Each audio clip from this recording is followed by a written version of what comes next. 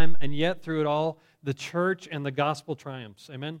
It just continues. It is unstoppable. It is relentless. It is powerful. So anyway, we talked the first week of the month here, we talked about the gospel and the church are empowered by God, and they will triumph in His power. Amen?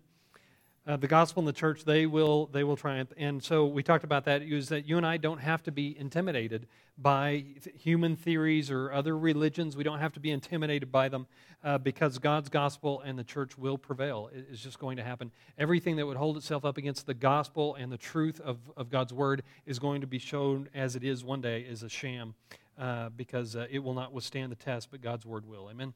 The other thing is that in the face of imprisonment, you guys see what's happening in the book of Acts. They go to a place in a synagogue, and I talked about this a little bit last week, but Paul would go and he would preach in synagogues with whomever he was traveling with at the time. And I can only imagine what they were thinking, because the way that the synagogue service worked is they would read from the Pentateuch, the first 5 books, and then they would read from the prophets, and then someone would stand up and speak a word. If there was someone visiting another Jew, they would ask them, do you have something that you would like to say? And at that point, Paul and whoever he was with would take the opportunity. Well, matter of fact, there is something I'd like to say. All of these prophecies, all the laws of Moses, they've been fulfilled, and his name is Jesus. And anyway, I can only imagine as they're sitting there through the synagogue service, sitting there thinking, "Wow, I wonder what's going to happen today." You think we'll be stoned? I mean, you think they'll drag us out of here by our hair? And but anyway, through all of it, there's always something happening. There's always opposition. But in the midst of it all, like Jamie was talking about just a moment ago, they have the boldness to speak, not knowing what's coming. Not knowing how much opposition or how much there's coming, they continue to speak. So anyway, in the face of imprisonment, beatings, riots, threats, floggings, on and on we could go. You guys see what all they go through, especially Paul. God gave His people the boldness to speak about their faith. I want to be real careful and tell you about this and remind you about this, because this is what we talked about last week. The people, you remember the people whenever Peter and John, do I have this right now? Yeah, Peter and John came back after they had been talked to by the synagogue rulers, and the synagogue rulers told them, you better stop speaking in this name. And they said, what can we do? We obey you or we obey God? And they came back, and the people there, the very first believers, the very first group of believers, prayed for a couple things. It's one of the first things that we hear them pray about. They said, Lord, you move, you stretch forth your hand. But then that's not all they prayed for. They said, give us boldness. Lord, you have to give us boldness. And I've been talking about this for a couple of weeks, but I want to make sure this catches with you. The reason they had to pray for boldness is because they were lacking it, right? I know you never have this problem, but if you ever do, you know that just as God gave boldness and courage to that very first group of believers, He can do it in my life, in your life. And we talked about this a lot, is that you can be sure, you can be confident that the Lord's ability, He has an ability, a power to work powerfully in and through you. Amen? Now, I know we don't think in those terms a lot. I know we think a lot of terms about our own weaknesses and how deep our struggles are and how weak our faith is, or how poorly we know the Bible, or how we're not sure that we can talk to anyone who would have any question about what they might ask if we were to bring up the topic of Christianity. But God has an amazing and incredible ability to work powerfully in you and through you. You know how I know? Because these were all ordinary people, every single one of them. And God used every single one of them powerfully. Listen, the gospel didn't stand because Paul was such an amazing guy. The gospel didn't continue, and we haven't heard about it today because Peter and John were just so educated and smart that they figured out this scheme to spread the gospel throughout all the world. No, the Bible is still around, and the gospel is still around today, and the church is alive today because it is empowered by God through people to carry out His message and His word and His ministry here on earth. Amen? It is by God's power and only by His power, not by yours or mine and by our incredible cleverness or anything like that. But God can and does work powerfully through you. Amen? Amen. I tell you, this is the crux of the matter here. This is a key point for you and I to believe or not to believe. Can God work through you or can He not? Do you have enough reasons why He can't? I mean, you don't know enough of the Bible. You've stumbled and you've failed before. You haven't spoken up when you should have spoken up before about your faith. You know what? Let all those go. Be like Paul when he said, all of these things I put behind me, and now looking ahead, I strain and I press on toward what God has called me heavenward. I press on. I forget about all that because my failure in the past does not diminish God's power. Let me ask you one more time here. This is so important. Which is greater, God's power or your weakness? That's what it comes down to, your ability to believe in your faith. Is your faith greater in your own weakness, or is it in God's power? That's the question I've got for you this morning. First thing, I'm sorry, I hadn't got into the introduction yet, but it's the first question, and it's so important to have faith to believe that God can work through me, even me. Amen? And He can, and He will, and He can work powerfully in us for courage and boldness and to do things that we can't explain. Okay, anyway, let's go on. But I want to encourage you guys with these words because I want to remind you what this teaches us, because we see, in so many of Paul's teaching, there's teaching about what God's done and there's application. But what we see in Acts is these are people living out their lives as believers, and we get to see it in Acts. It's a really unique book, and it's a really beautiful thing. And I hope and I pray that as I prepare these and as we talk through and as you guys are reading through these, is that the Lord would just fan into flame your faith to believe what is true, and that is that the gospel is spread by God's power, and He can and will use His power to work mightily and powerfully in you. Amen? Amen. He does. I want to just fan that faith in you just into flame and just pray that it just takes off in you, just to go out in faith and believe that God will do all that He said He would do, that you can believe in His power to move powerfully in you, to share your faith, that He can move powerfully in you to change the people's lives around you. He does that. He loves that. It's His desire. It's what He wants to do. But so many times we struggle with our own weakness and thinking, no, God, my weakness is like this and your faith can't overcome it. It's just not true, is it? None of us would stand up here and say that. None of us act like that, but we feel like it sometimes. And we got to counter those lies in our heads with the truth of the gospel, the truth of the Scriptures. Amen? This is true. His strength, His power can overcome all of our weakness, and He can use you in the lives of other people to change them. And not to say that, you're like some trainer or some big inspirational speaker, but to bring the gospel to them that their lives might be changed just like yours was. That's the power of the gospel. All right, so let's talk about the power of the gospel a little bit. It's changed my life. It's changed your life, true? You are a different person today because you heard the message of the gospel. Someone shared it with you sometime. Someone told you the story about Jesus and how He came and died to pay for your sins, that you can be connected with God, that you can have all of your sins taken away, and that you could live for Him and not live in darkness anymore. True? That happened to you. Just real quickly, I was wondering just how many of us had these happen. How many of you were brought into your faith in Christianity? Who was it that shared with you? Was it someone in the church? Was it a church Sunday school teacher or a pastor? Just from a show of hands, was it a Sunday school teacher or a pastor? Someone who brought you in? Okay. Now, how about was it a family member? Someone who brought you into the faith? A family member? All right. Was it for any of you? Was it a family member and someone in the church? All right. And for some of you, was it a friend who shared his experience with you and told you about their faith, and you came? All right. Okay. Notice the common thing about that is that almost always God uses somebody to tell somebody about Himself. Now, there are a few exceptions. Paul, very good example of a good exception. But for the most part, God uses other people to tell other people about Himself, right? All right. Okay, very common theme. Okay, but anyway, here's the deal, is that it happened in your life and it happened in mine when someone shared the gospel for us, and our lives has been different ever since. Amen. We've been changed. We've been on a path of change ever since as the Lord continues to work in us and send His Holy Spirit to work in us. But it changed your life too when you first understood the gospel. But let me talk to you about other people. Have you ever looked at someone and just thought, man, they are too far gone? They are too set in their ways. They are absolutely too opposed to the gospel. They're too caught up in sin that, Lord, I just can't see them coming to you. Does anybody, you ever see somebody like that in your life? We're going to read a little bit about someone like that in the Scriptures, but Let me just take a little levity here for just a moment. You remember Philip, when in very first chapters there, whenever the gospel was first being spread outside of Jerusalem, Philip goes, and the Lord sets him up just so sweetly, right? Philip goes, and there's a eunuch from Ethiopia, and he's reading from the prophets.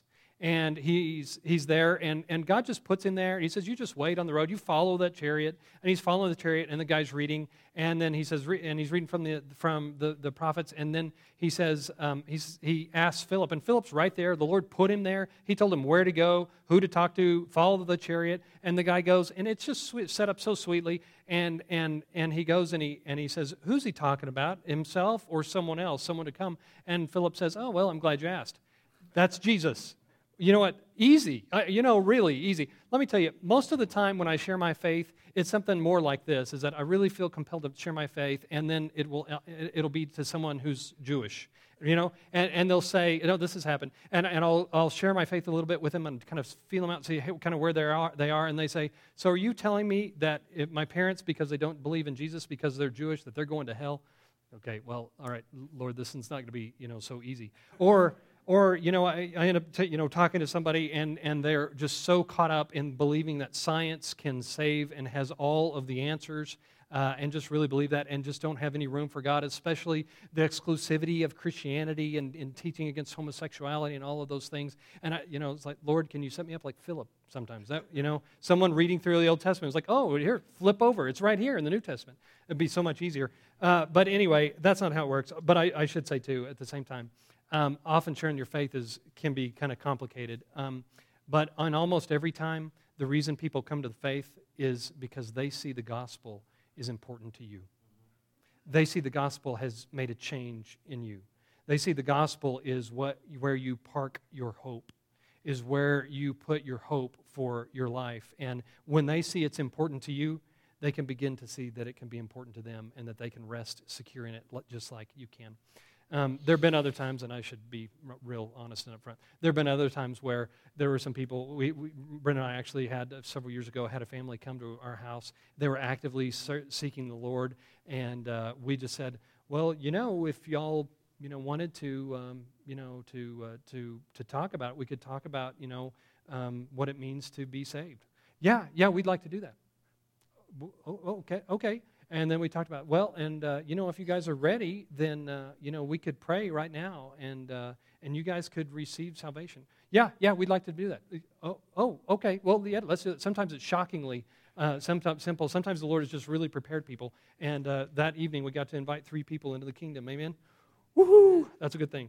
And they were baptized. It was a beautiful thing, beautiful time together. Okay, anyway, I want to talk to you, though, about those people that sometimes we see that are too hard to reach for the gospel, and tell you, too, about kind of how we ought to live to make the gospel a little bit more real to people, because we got to be a little bit more real to people sometimes. And you know what happens in Acts chapter 8 and 9? Saul's persecuting in the church. This is the first persecution that breaks out. Stephen is there. Stephen is stoned, and we know that Paul is there. His name is Saul at this time. This is before he's converted, and he's there giving his approval to what? Stephen's death. Okay, now, kind of a shady past, I would say Saul has, right, as he's giving approval to someone's murder by stoning.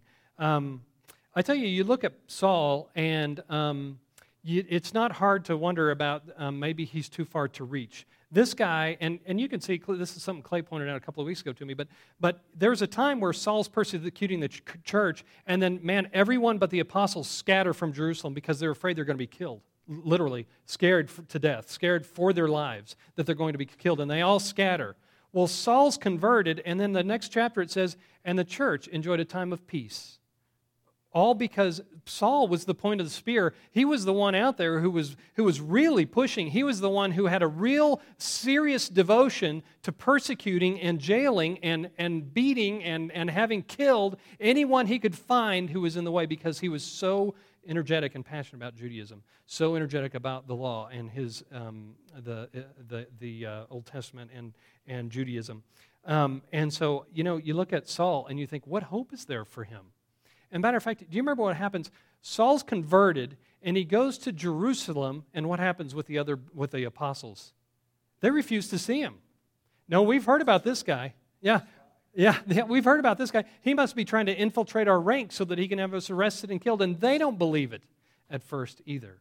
It's very easy for us, and even was a trip up here for the apostles, for us to believe that someone is too far, too hard to believe that they've come to faith in Jesus Christ. But let's listen what happens. This is kind of the end of Paul's ministry in Acts chapter 20. We know what happens in Acts chapter 9, just real quickly.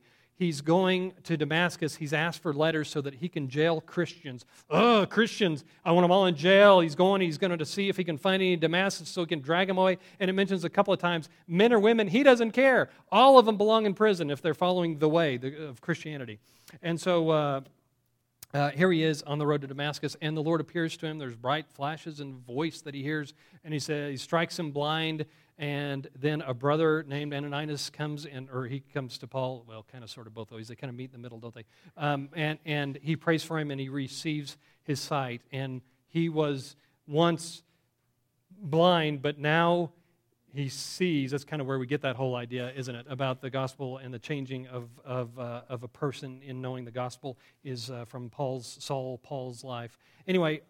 So what would happen with Paul is he would be the greatest persecutor of the church, maybe that the church has ever known, and he would become the greatest evangelist and the greatest missionary and the greatest witness and testifier about Christ and all that he's done in maybe the history of mankind. It's just an incredible change that's happened in his life. I want to share with you what's kind of happening towards the end of the book of Acts. Man, I've taken too long here. But anyway, in the end of the book, there's just some incredible things. He goes to Ephesus during some time, actually several times in his ministry. He spends quite a considerable amount of time there. There's a riot. The Artemis, the silversmiths of these guys that make these little idols of Artemis get upset. There's a riot. All kinds of things are happening. But Paul spends quite a bit of time in Ephesus building up the church. They appoint elders there and all this stuff. Anyway, but he's trying to get back to Jerusalem at this point in the story in Acts chapter 20. He wants to be back in Jerusalem. Do y'all remember why? Did you read it this week? Wanted to be there for the day of Pentecost. Do you remember that? Okay. If at all possible, he wanted to be back in Jerusalem. So he's traveling all the way back from Macedonia, from Greece, all the way back, trying to get back to Jerusalem. So anyway, so what happens is when they first sail by, they go by Ephesus because he doesn't think he has time to stop. But when he's in a city that's a few miles away, I don't know how far it is. On my map, it's like this.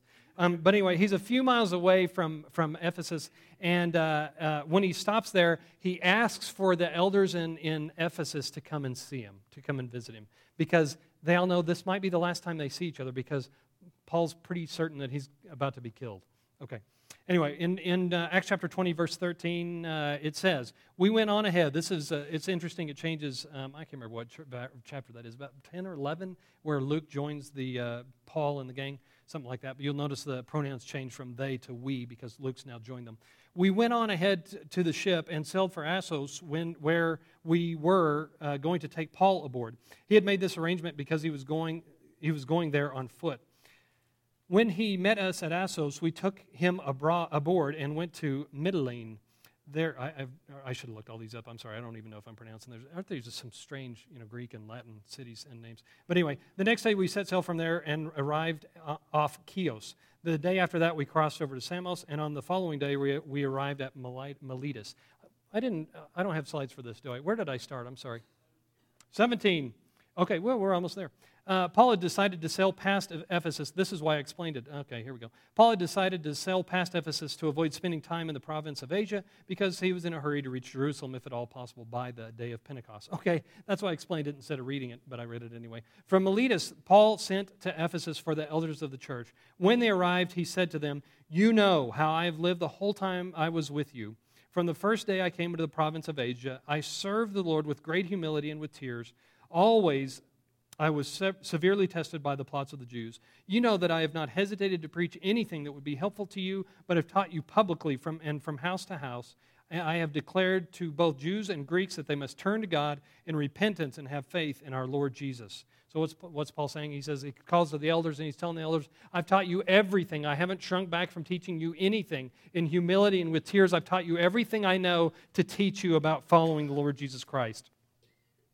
And now, compelled by the Spirit, I'm going to Jerusalem, not knowing what will happen to me there, although he's got a pretty good idea. I only know that in every city the Holy Spirit warns me that prison and hardships are facing me. But he keeps going on. Pretty amazing, isn't it? However, verse 24, I love this. I've got this highlighted in my other Bible. But I've got this highlighted in my Bible. I love this verse. However, he says, I consider my life worth nothing to me, if only I may finish the race and complete the task the Lord Jesus has given me, the task of testifying to the gospel of God's grace. I love those verses. I love what he says there.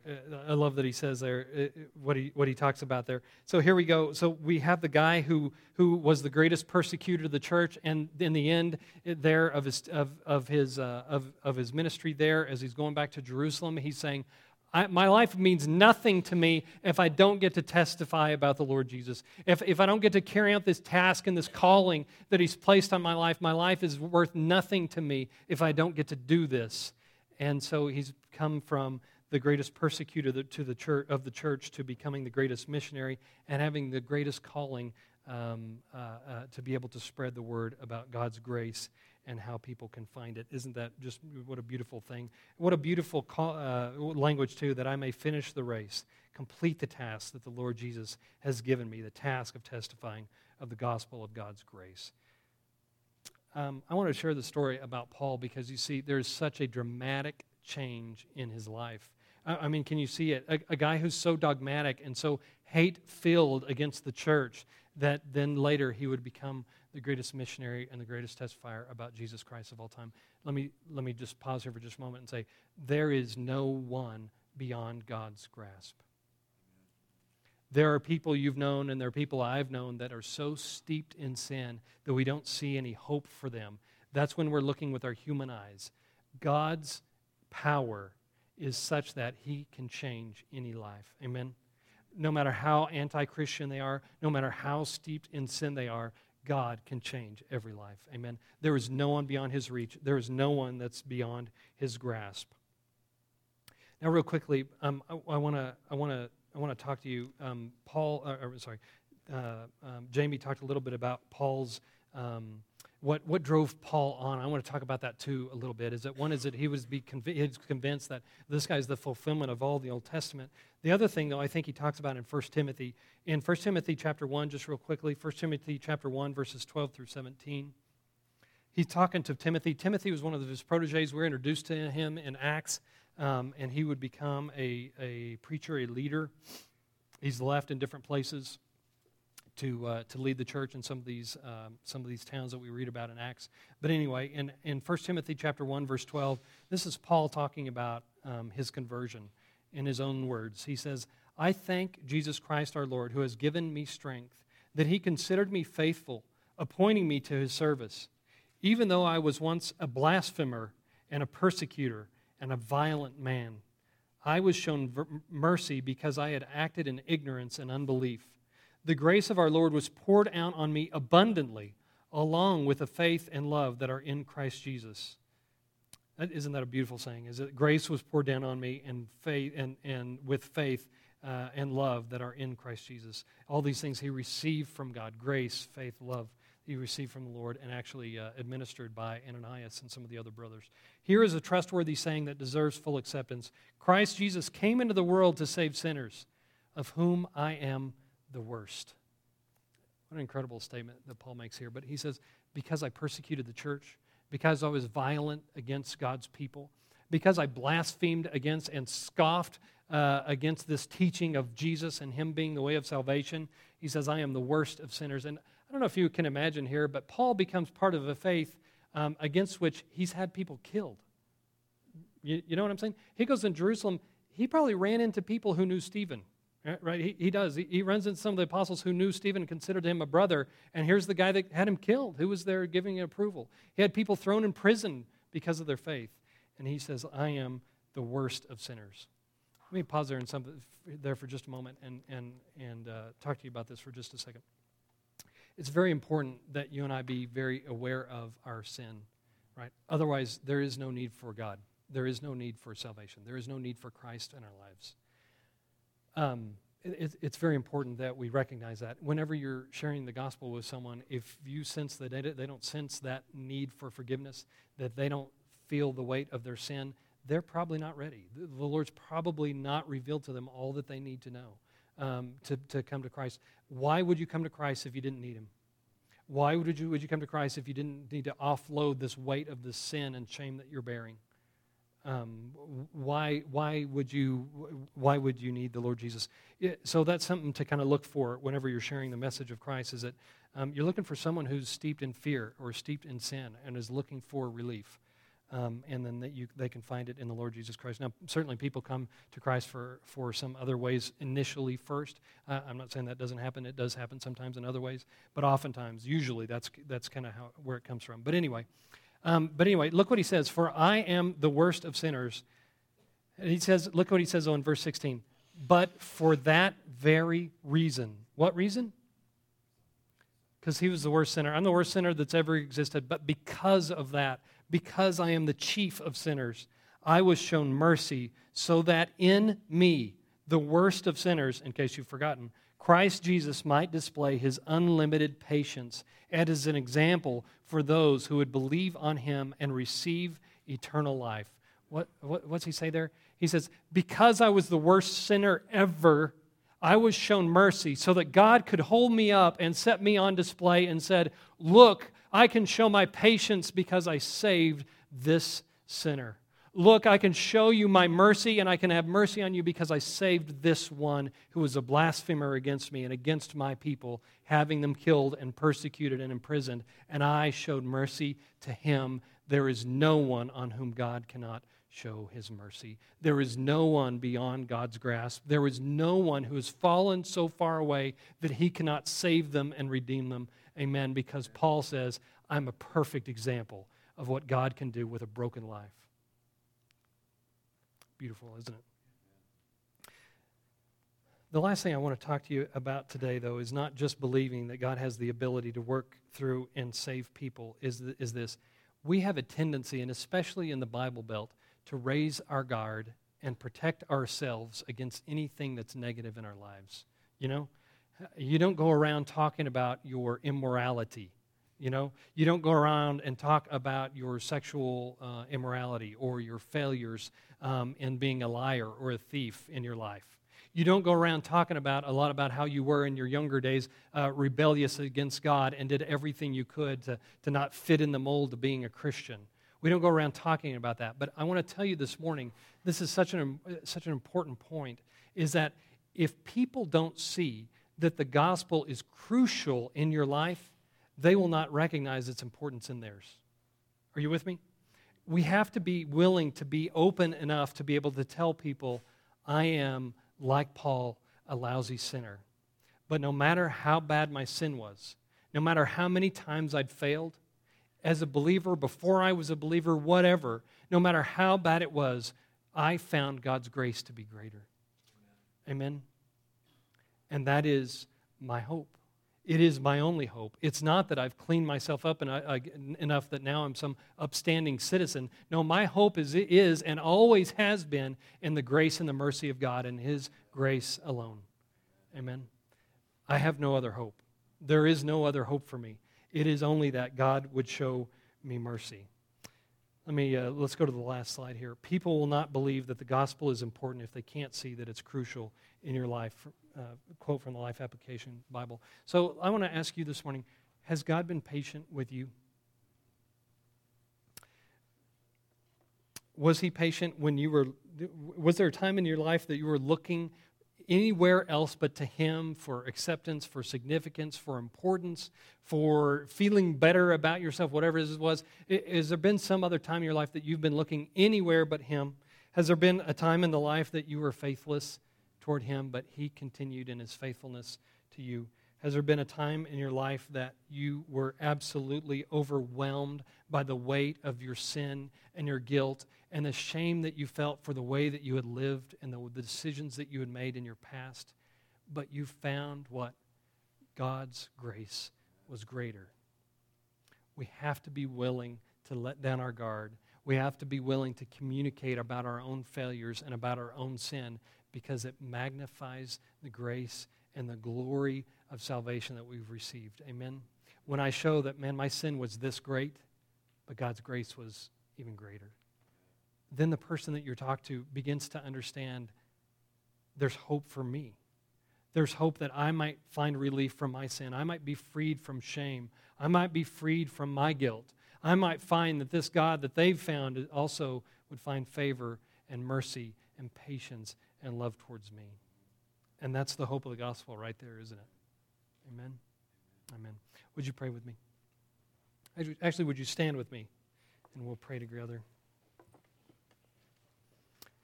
Heavenly Father, Lord, as we talk about these things and we see what's happened in the life of Paul, Lord, we can all relate. We can all stand up and say, Lord, there are things that I wouldn't have these people know about my life. There are sins that I would be too embarrassed to ever talk about. There are things that I've done, Lord God, that no matter how much you've taken away, they still embarrass me because of my own sin and my immorality and my lack of judgment and my ignorance that I acted in. The times of rebellion in my life. But Lord God, in all of those things, what can we say? Your grace was greater. So Lord, we thank you. We praise you. And Lord, we pray, be magnified in our lives, Lord God. The grace and the mercy that you've shown us, Lord God, we pray that we be magnified to the people around us, that we would be willing to speak, and not that we have to divulge every terrible detail of our life to every person around us, but to be able to speak very clearly to the people around us who are struggling, to say, I struggle too, and I found a God who's patient with me despite my troubles, despite my struggles, and he's been patient and forgiving, and he's cleansed me, and he's forgiven me, and that is the only hope that I have. Would you be willing, believer? Would you be willing, here, my brother and my sister, would you be willing to do that in the life of another person? Would you be willing to be able to talk to them about your struggles as well, so that they can see how great is the name of the Lord, how great is his salvation, how wonderful is his mercy and his patience. Amen? Amen. Amen.